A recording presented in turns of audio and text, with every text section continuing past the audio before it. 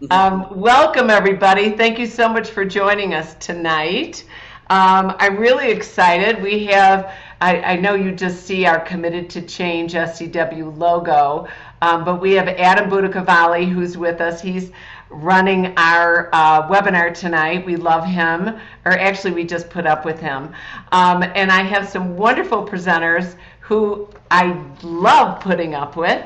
We have about 190 people that are registered for this webinar. My guess is we'll have about 60, 70, whatever show up. We'll have another 50 that'll probably listen to the recordings through podcasts and through our recording. We will be recording this webinar. We're recording it now. So what I'd like you to do is, you guys are our live people, which means you're special. So move your mouse, go to the bottom of the screen. You're going to see your green share button. Go to the left, click on the chat box, and this, yeah, he is the true all-star. That's from Adam. Yes, he is. But I'd love you to type in your name and where you're from. We love to know where people are from, because we get them from, frankly, we used to get people from all over the world. We definitely get folks from all over the United States. We got people, John just logged in from Ohio. We've got from Orangeville, Illinois. Carol logged in. So we get these people, Ontario, Canada, Pennsylvania. You guys are from all over. Atlanta, Dallas, the San Francisco Bay Area, Alabama, all over. Homer Glen, Illinois. Where is that? And then we got somebody from New York City. I hope New York City is beginning to open up. Missouri, all over. So thank you for joining us tonight. We have wonderful guests tonight. We have Amber Toole. She's got her Bachelor's of Science degree in Physical Education and Health. Through educating, coaching, training, and teaching, Amber is passionate about spreading the truth about health and fitness, sharing self-care through safe and effective exercise, proper nutrition, stress management techniques. I'm going to be consulting with her later on that one. Recovery and rest. Amber's been at many of our Live Stream Mania conferences, and now, yay, is attending our live events. So we're very thrilled to have her. We have Dr. Jonathan Mike. He's got his PhD. He teaches in the sports performance program at Grand Canyon University in Phoenix, Arizona. He also joined us over the pandemic, which is really cool. He's been a strength and conditioning coach at major Division I universities in the private sector. He's spoken at over 45 events, which I think is higher now, through NSCA, SCW, ISSN, and others. He's authored peer-reviewed scientific publications. He's written 11 book chapters on nutrition, sports nutrition, and sports and conditioning. We put up with him, okay? But we're so happy that John joined us.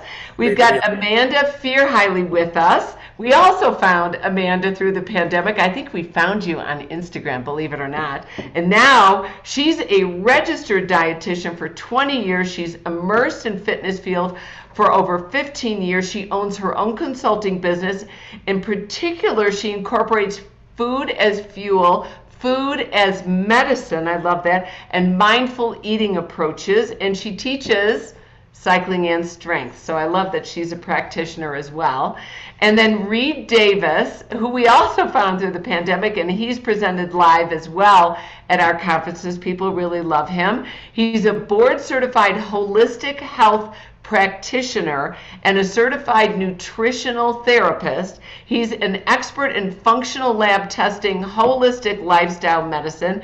He's the founder of the Functional Diagnostic Nutrition, that's FDN, and they've also very generously supported SCW at our conferences. We really appreciate that.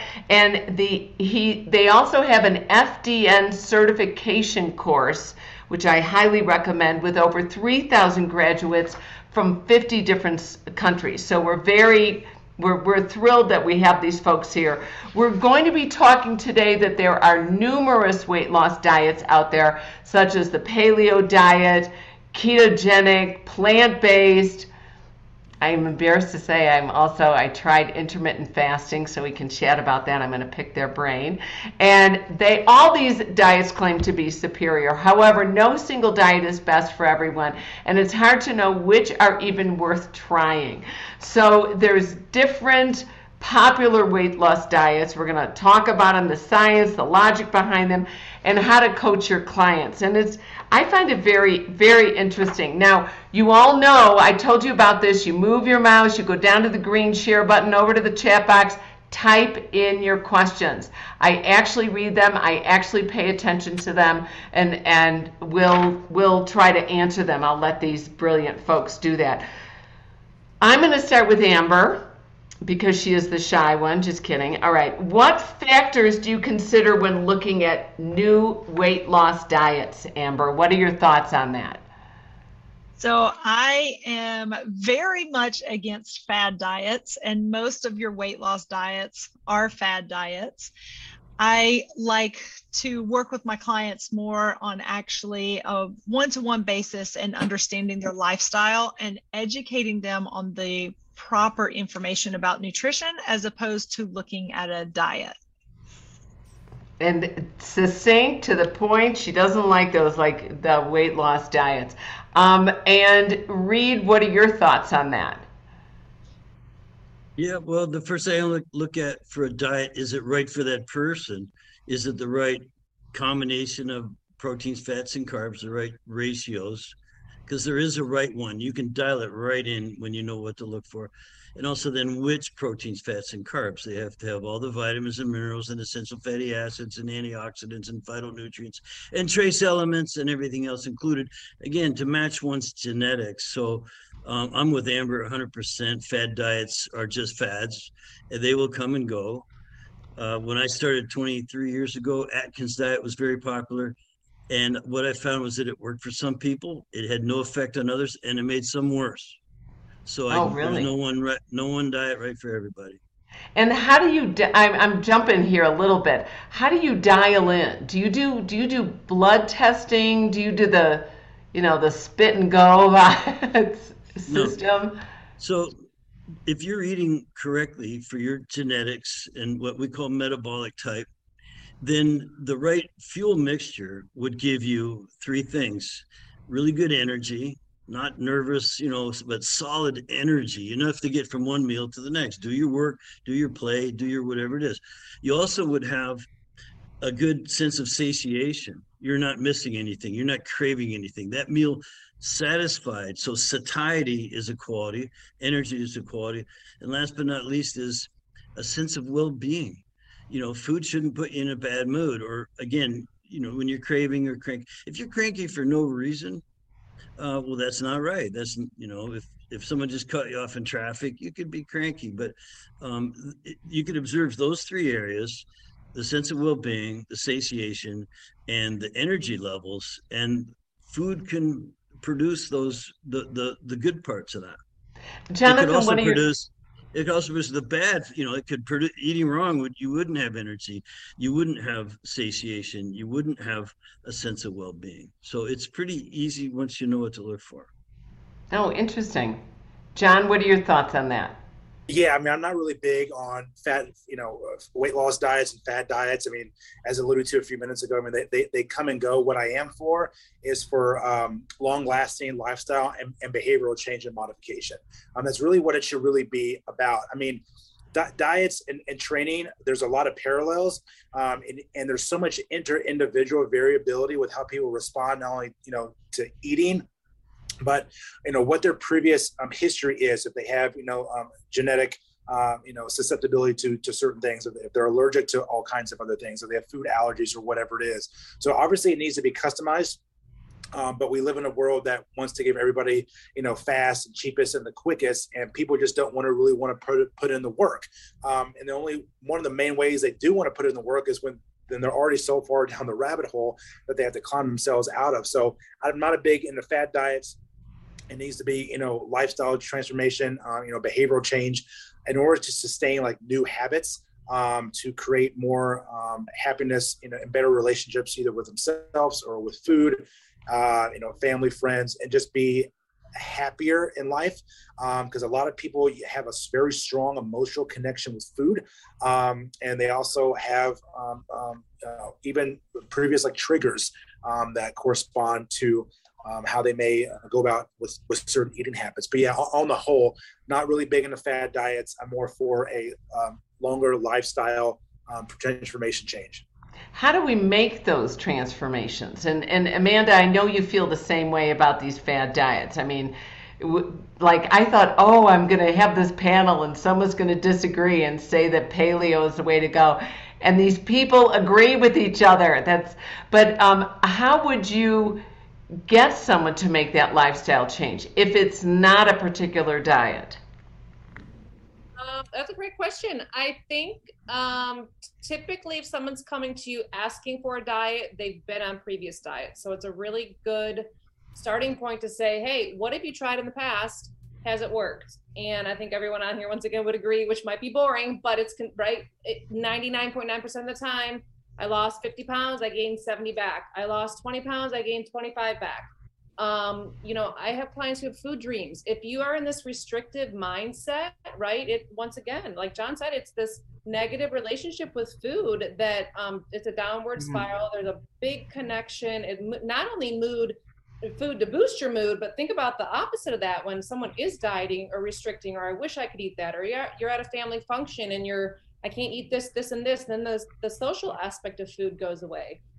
So I do like to remind them, if they have a history, that it was not a success, most likely.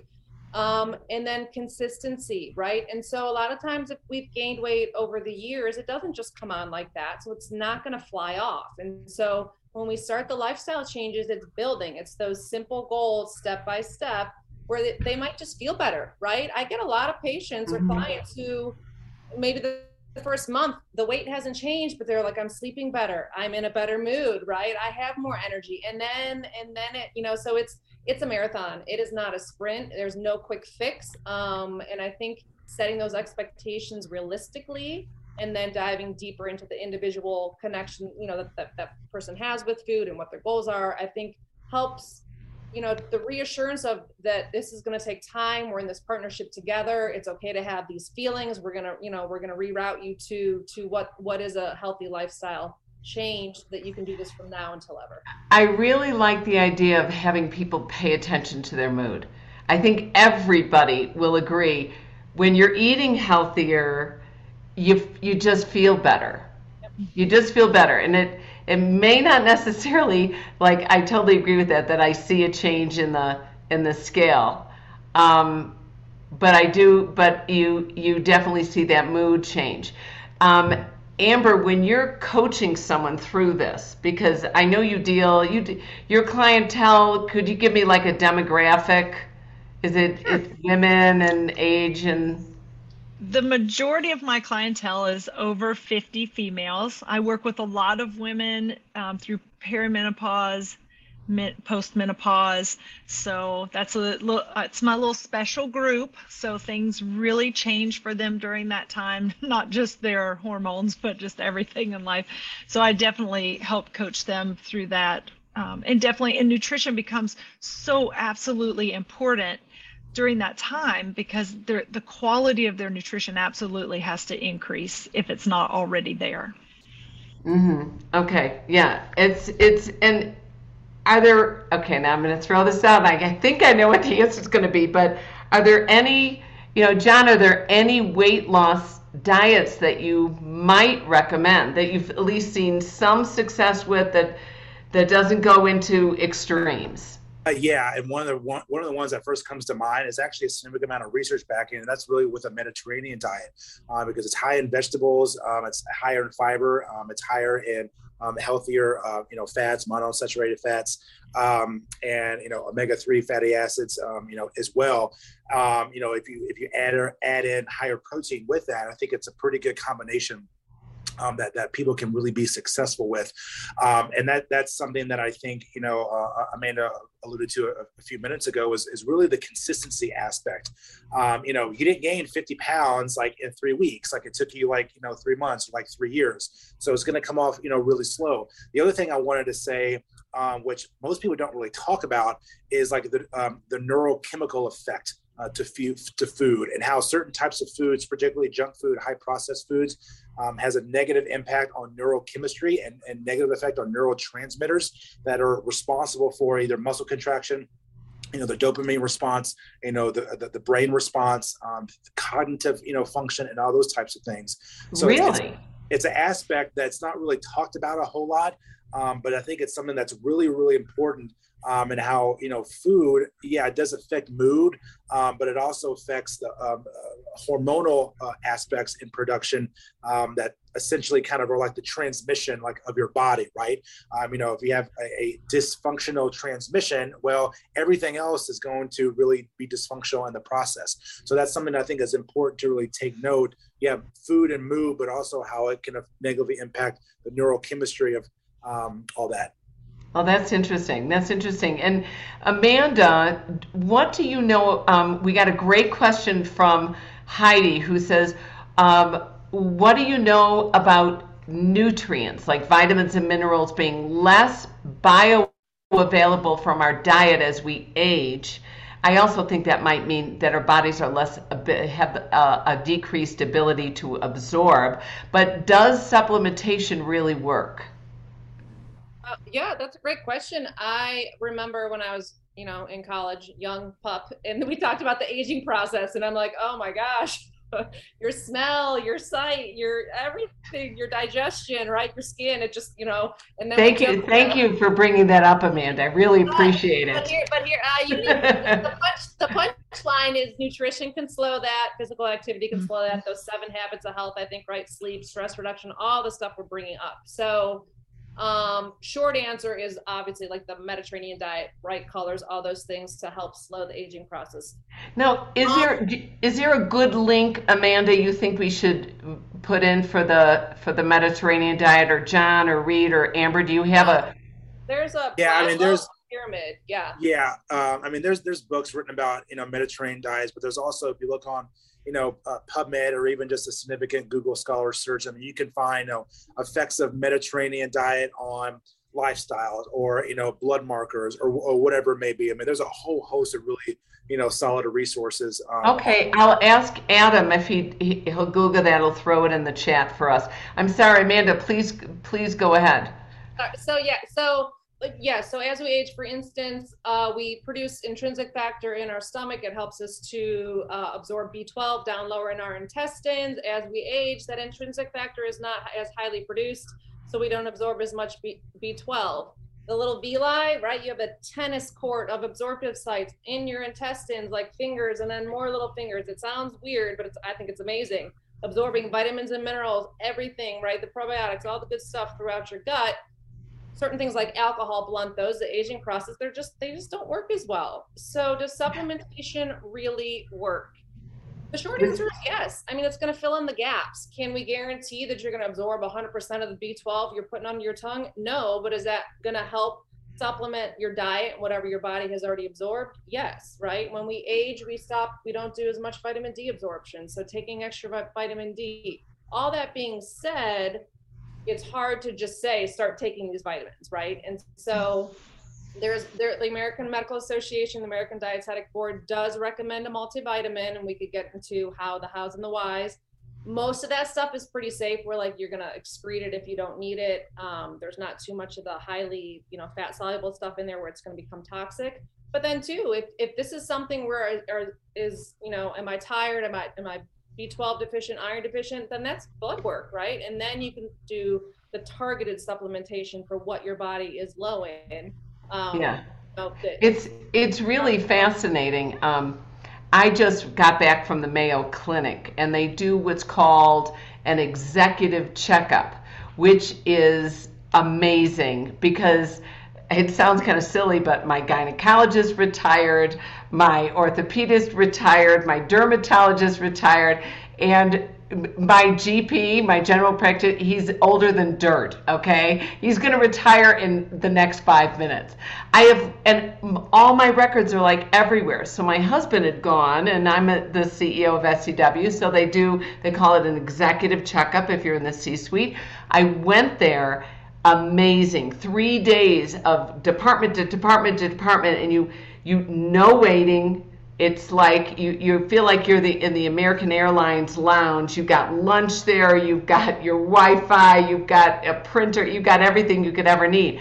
But one of the first things they do is they did a blood analysis. And what do they find? B12 deficiency. My regular GP had found that I had a vitamin D deficiency, and I'm 63. But I've actually been living in Colorado for the winter and skiing a lot. My vitamin D deficiency went away.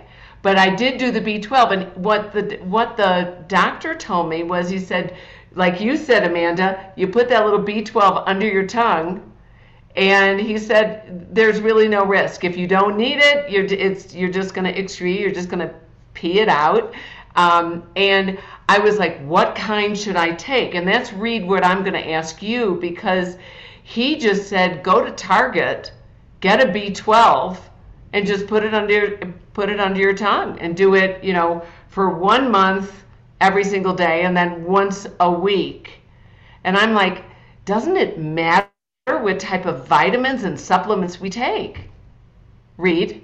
Sure it does. And I'd like to talk about supplements and how they can be used for, we call it the 4 S's of supplementation: support, stimulation, substitution for what's not in food anymore, and even for self-treatment. There's lots of things you can buy instead of taking drugs. So we have extensive education on supplements as to what's the best vitamin B. I think the sublinguals is the way I would go. They just seem better absorbed. But I want to go back, if you don't mind, for a second, what Jonathan said. And it's so important, the idea of what food does to your body chemistry. A patient that was coming in our clinic was a principal of 5 charter schools, and she went to each 5 days of the week. And one of her things she had to do as the principal was to sit in on parent teacher conferences with the bad kids. And I don't know why you'd have bad kids at a charter school, right? But anyway, so these were misbehaving in some way. And she asked me, because she started asking the kids, just going right to the kid, what did you have for breakfast? And what percentage of the misbehaving kids do you think ate sugary cereal or Pop-Tarts or something? 80%. It was 100%, Jonathan.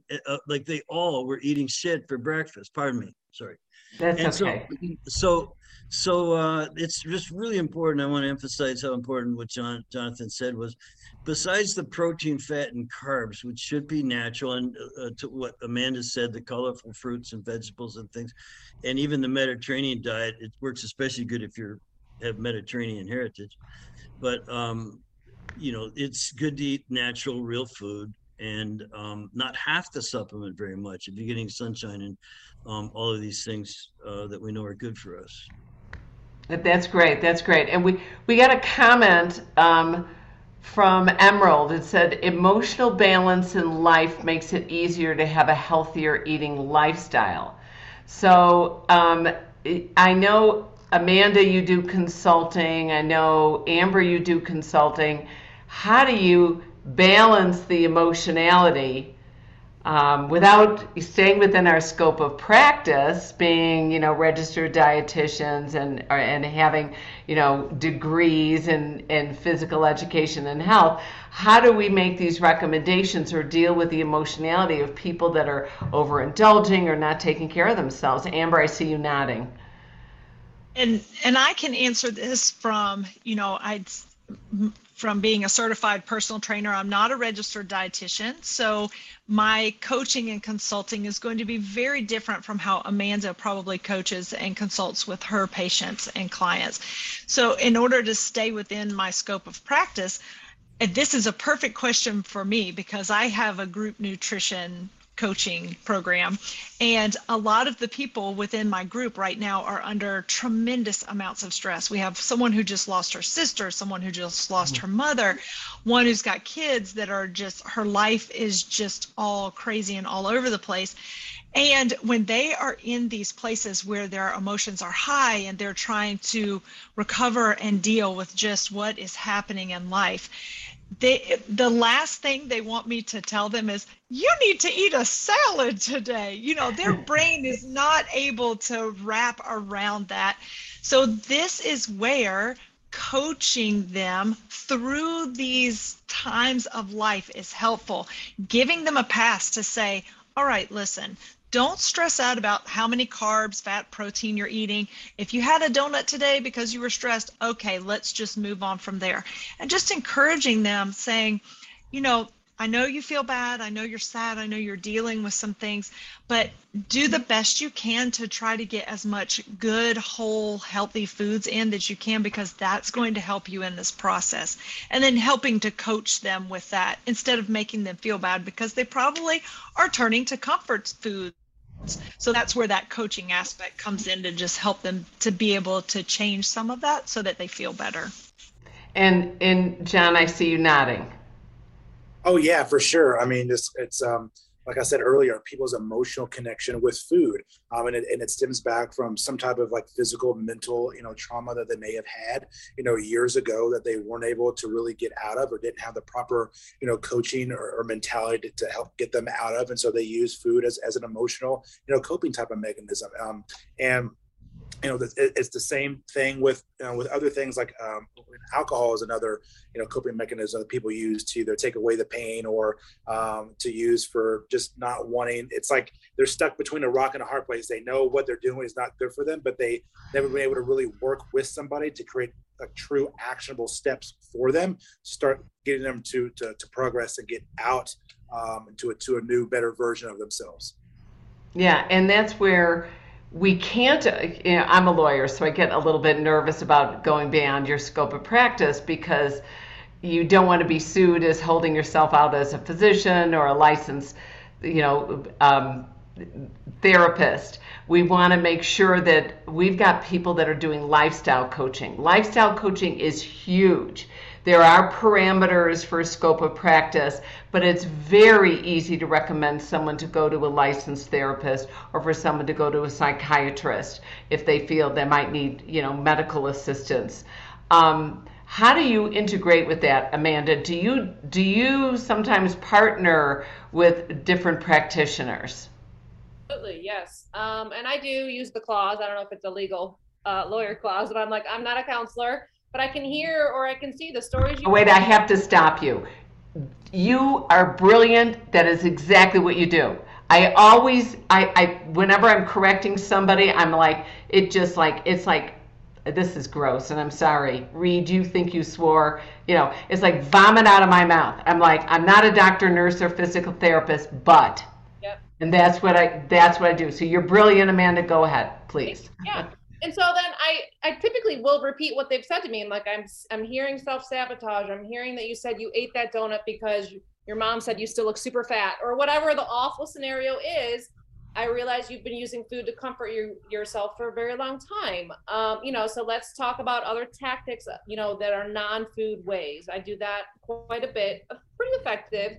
And then I also say, it sounds like, a lot of times weight loss doesn't happen because someone is super stressed, whether it's anxiety, whether it's stress, whether it's depression, right? All that hormonal imbalance stuff. That's a whole nother ginormous topic.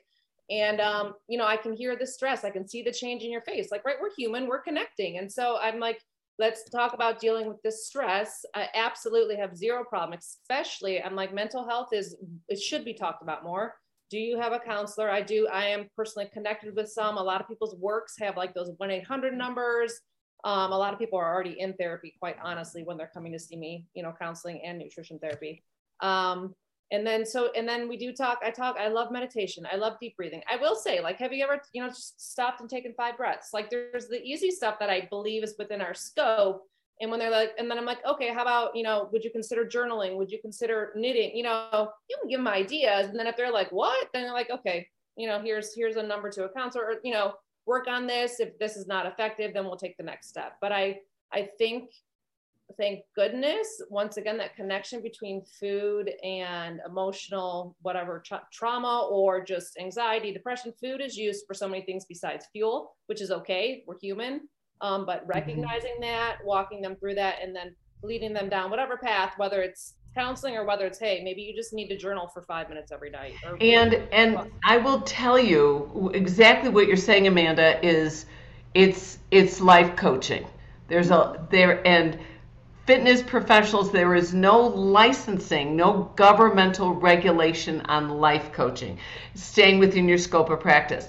I highly recommend everybody on this phone call look at life coaching, because people don't go to their doctors. Look at what I just said. I said everybody's retired, and plus when I go to see the gynecologist, I see her for 8 minutes, because I'm on Blue Cross Blue Shield, but that's the limitation that these physicians are under at this point. So they come to us. They come to us as fitness professionals. They come to us as sports and conditioning coaches. They come to us. Are there any, Reed, I'm going to ask you, we see, like I put up paleo or ketogenic or plant-based. I'm hearing a lot of plant-based and how bad, eating animals is for the world. Are there any diets that you would absolutely say, please stay away from? Yeah, I think things high in sugar and artificial ingredients, and obviously the trans fats and things. Here's the thing: there are foods that are bad for everybody, like I just mentioned some, but there's hardly any foods that are good for everybody. At least, you have to look at the combinations. I've mentioned protein, fat, and carb ratios several times, and which ones. And an example of this, even when it comes to the Mediterranean diet, people talk about paleo because it's an ancestral diet.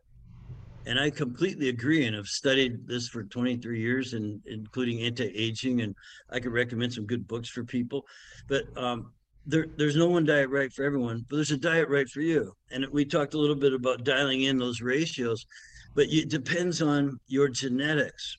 And there's no genetic test that's going to tell you what the best food for you is going to be either. I don't want to bounce around too much, but let's take the Bantu, which is a tribe of people in Africa who've been around for God knows how long, millennia. They have shiny, bright skin, bright eyes. They're healthy. They have healthy babies, and just all the things that would indicate health. Again, shiny skin, the ability to get up in the morning with lots of energy and do whatever it is that you're going to do that day, and go to bed at night and get a good night's sleep and wake up refreshed the next day. And these kind of healthy indicators. But the diet that's right for them is not going to be right for let's take the Quechuan Indians of South America that live at 10,000 feet. So one eats a lot of, let's say, blood and cow's milk, and does very, very well on it. And the other eats just corn and potatoes and does very, very well in it. So there's no intrinsic value to food. Again, there's some that are bad for everybody, but it depends who's eating it that matters. And there are certain indicators, the oxidative rate I mentioned, which would dictate your ratios. And then there's another really important aspect, and it leads into something I think you all have touched on, and that is the mood, the idea of autonomic balance. So sympathetic versus parasympathetic. And if you are leaning naturally towards being a sympathetic dominant, and we see a lot of it today, people are in fight flight all the time. So if you were in that condition, would you want to eat foods that stimulate the sympathetic nervous system? Absolutely not. You'd want to eat foods that stimulate the parasympathetic nervous system. I go the other way. I don't eat to live. I live to eat because I love eating. It really is fun, and I have such a great time doing it. So I really have to watch that, and that's because I lean parasympathetic. I'm a rest and digest guy. I'm not a fight flight guy. I can stay calm almost no matter what. And that's rest and digest. So I need foods that do stimulate my sympathetic nervous system. I need to eat those combinations of protein, fat, and carb, the right ratios, and which ones matter. So I do meat with fat and a lot of vegetables, very little fruit. Can't do orange juice. It just turns me the wrong way, raises my blood sugar, all these things. So there's a real science to it. And again, you can dial these things in when you know what to look for. And how do you figure out what to look for? Like I told you, when I went to the Mayo, I got all the blood taken out. Are there Amber, you're smiling, so you've got to have some I'll just tell you, I'll cut to the Yeah. chase. So we use what's called the metabolic typing diet test, and it's based in 40 years of science and research, which even that 40 years was based on previous research by guys like Royal Lee and Weston Price and Francis Pottinger, and these really remarkable, some of them were actually dentists who went around the world studying these cultures. Why did one diet work perfectly well for one tribe of people, and on another part of the planet it makes them sick? And I could give you story after story of how that's true. It's just true. And I don't want to dominate this too much, but I'll say that metabolic typing is the science of knowing what's right for you. And I would just give you those two main areas: oxidative rate for the amount of protein, fat, and carbs, the right ratio for you. And you can dial it in just like we used to dial in the old radio station on your car. If you get it just right, you just add a little more protein, a little more fat. Now your energy, which is where we started this morning or earlier, energy and your sense of satiation, your sense of well-being is just right. Now you go past it, add a little too much protein, and you'll get away from it, just like you got away from that radio station, and you would dial it back. And the same thing happens with the autonomic nervous system. You could dial in your sympathetic. So we're looking at ways, Rita, I'm sorry to interrupt. We're looking at ways, how do we determine that? And I think it's, John, what are some of the ways we can determine that? By staying in touch with our mood, how we feel, our energy level? Yeah, a lot of it comes down to like self-awareness. I mean, are you paying attention to how you actually respond behaviorally, lifestyle-wise, based on what you actually really eat? And I can tell you, I mean, the overwhelming majority of Americans that don't do this, they have no clue about it. They have no idea what to start. I mean, we are the fattest, most chronic disease nation in the history of freaking the Milky Way galaxy. You look at other countries like Japan, they have one of the lowest obesity rates in the entire world, despite the fact that they eat rice and fish. But yeah, all countries have like fast food and stuff, but it's actually in a lot of ways more expensive to buy the fast food versus over here in the United States. But the Japanese people and many other countries, they walk everywhere. They may drink and smoke, but they're overall more active than what you see here, in the United States. And people like us, who are obviously more active and we train and eat right. Nowadays, we are the minority. We have 45% obesity in this country. You look at the last few years with all the COVID numbers, 80% of people that are hospitalized are obese. I know, and very little advertisement on that. That's right. 95% of all the COVID deaths were overweight, obese, and 3 to 4 other comorbidities and pre-existing conditions. So it goes back to, okay, so what's the actual real underlying cause here? What's the real factor? And I hate to say it, but big food companies and big pharma, they're not your friends. They're out to make money, billions of dollars. And if everybody were healthy and doing what they're supposed to do, then they wouldn't be making billions of dollars. I mean, granted, don't get me wrong. There's great doctors out there and there's great treatments for a lot of different types of things. But if you can't build and sustain the foundation, like, you're going to be in some serious trouble. Yeah, and we got a good question here, and I'm going to open this up, whoever feels like they can answer this. Michelle asked, what about the eat right for your blood type diet? Does blood type make a difference? All right, Jonathan, you look really concerned. Okay. No, I think I've seen this before. This has actually been around for, I don't know, maybe close to 10 years or something like that. I think it's BS. I mean, I think it's good to know what your blood type is, because that might make a difference between could be things with allergy types of things, or food allergies, or you might be genetic or susceptible to certain things. But creating a diet based around your blood type, I mean, no one's going to go in the grocery store and be like, okay, I got to pick broccoli because broccoli is on my blood type diet. Like, it's not what's the word I'm looking for? It's not determinate. It's not, yeah.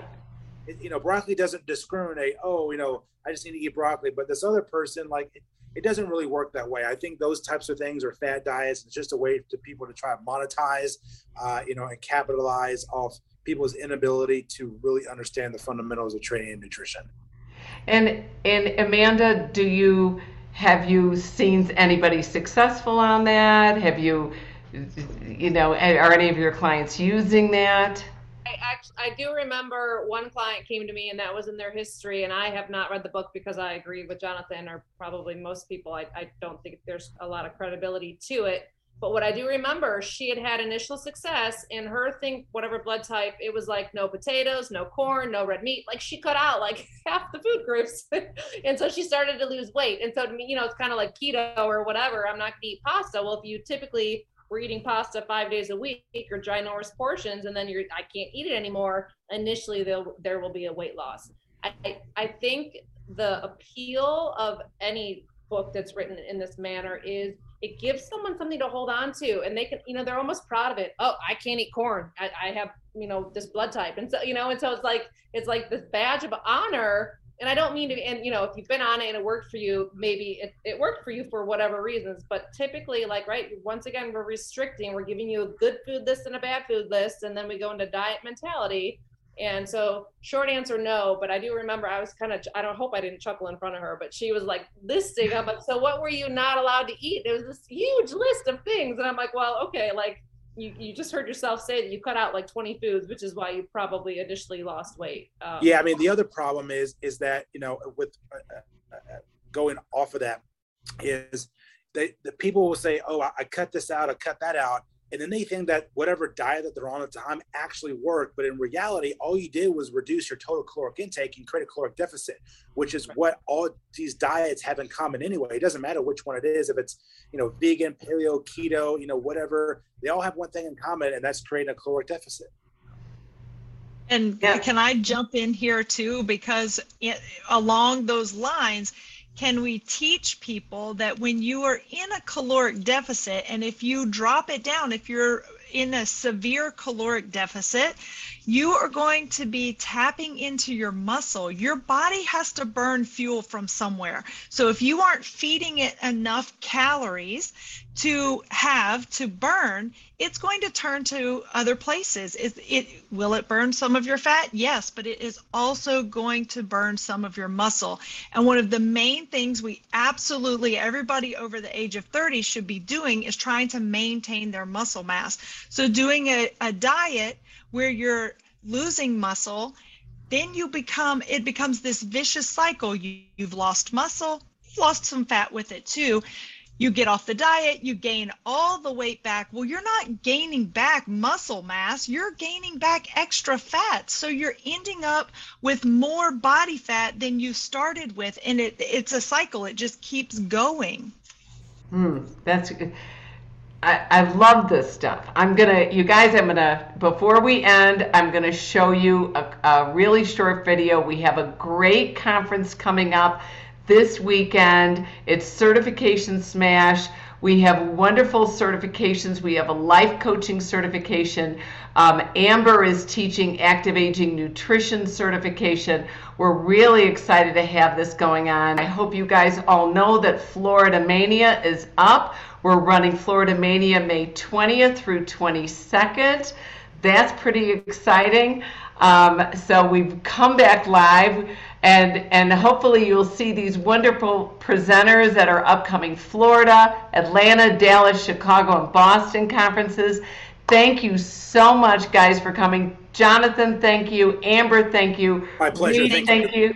And Amanda, thank you, guys. And Adam, I know you're hiding behind the logo, but we all love you and we know you're there. So thank you, everybody. Thank you for joining us tonight. We'll see you next Tuesday. Thanks for having us. Bye, guys.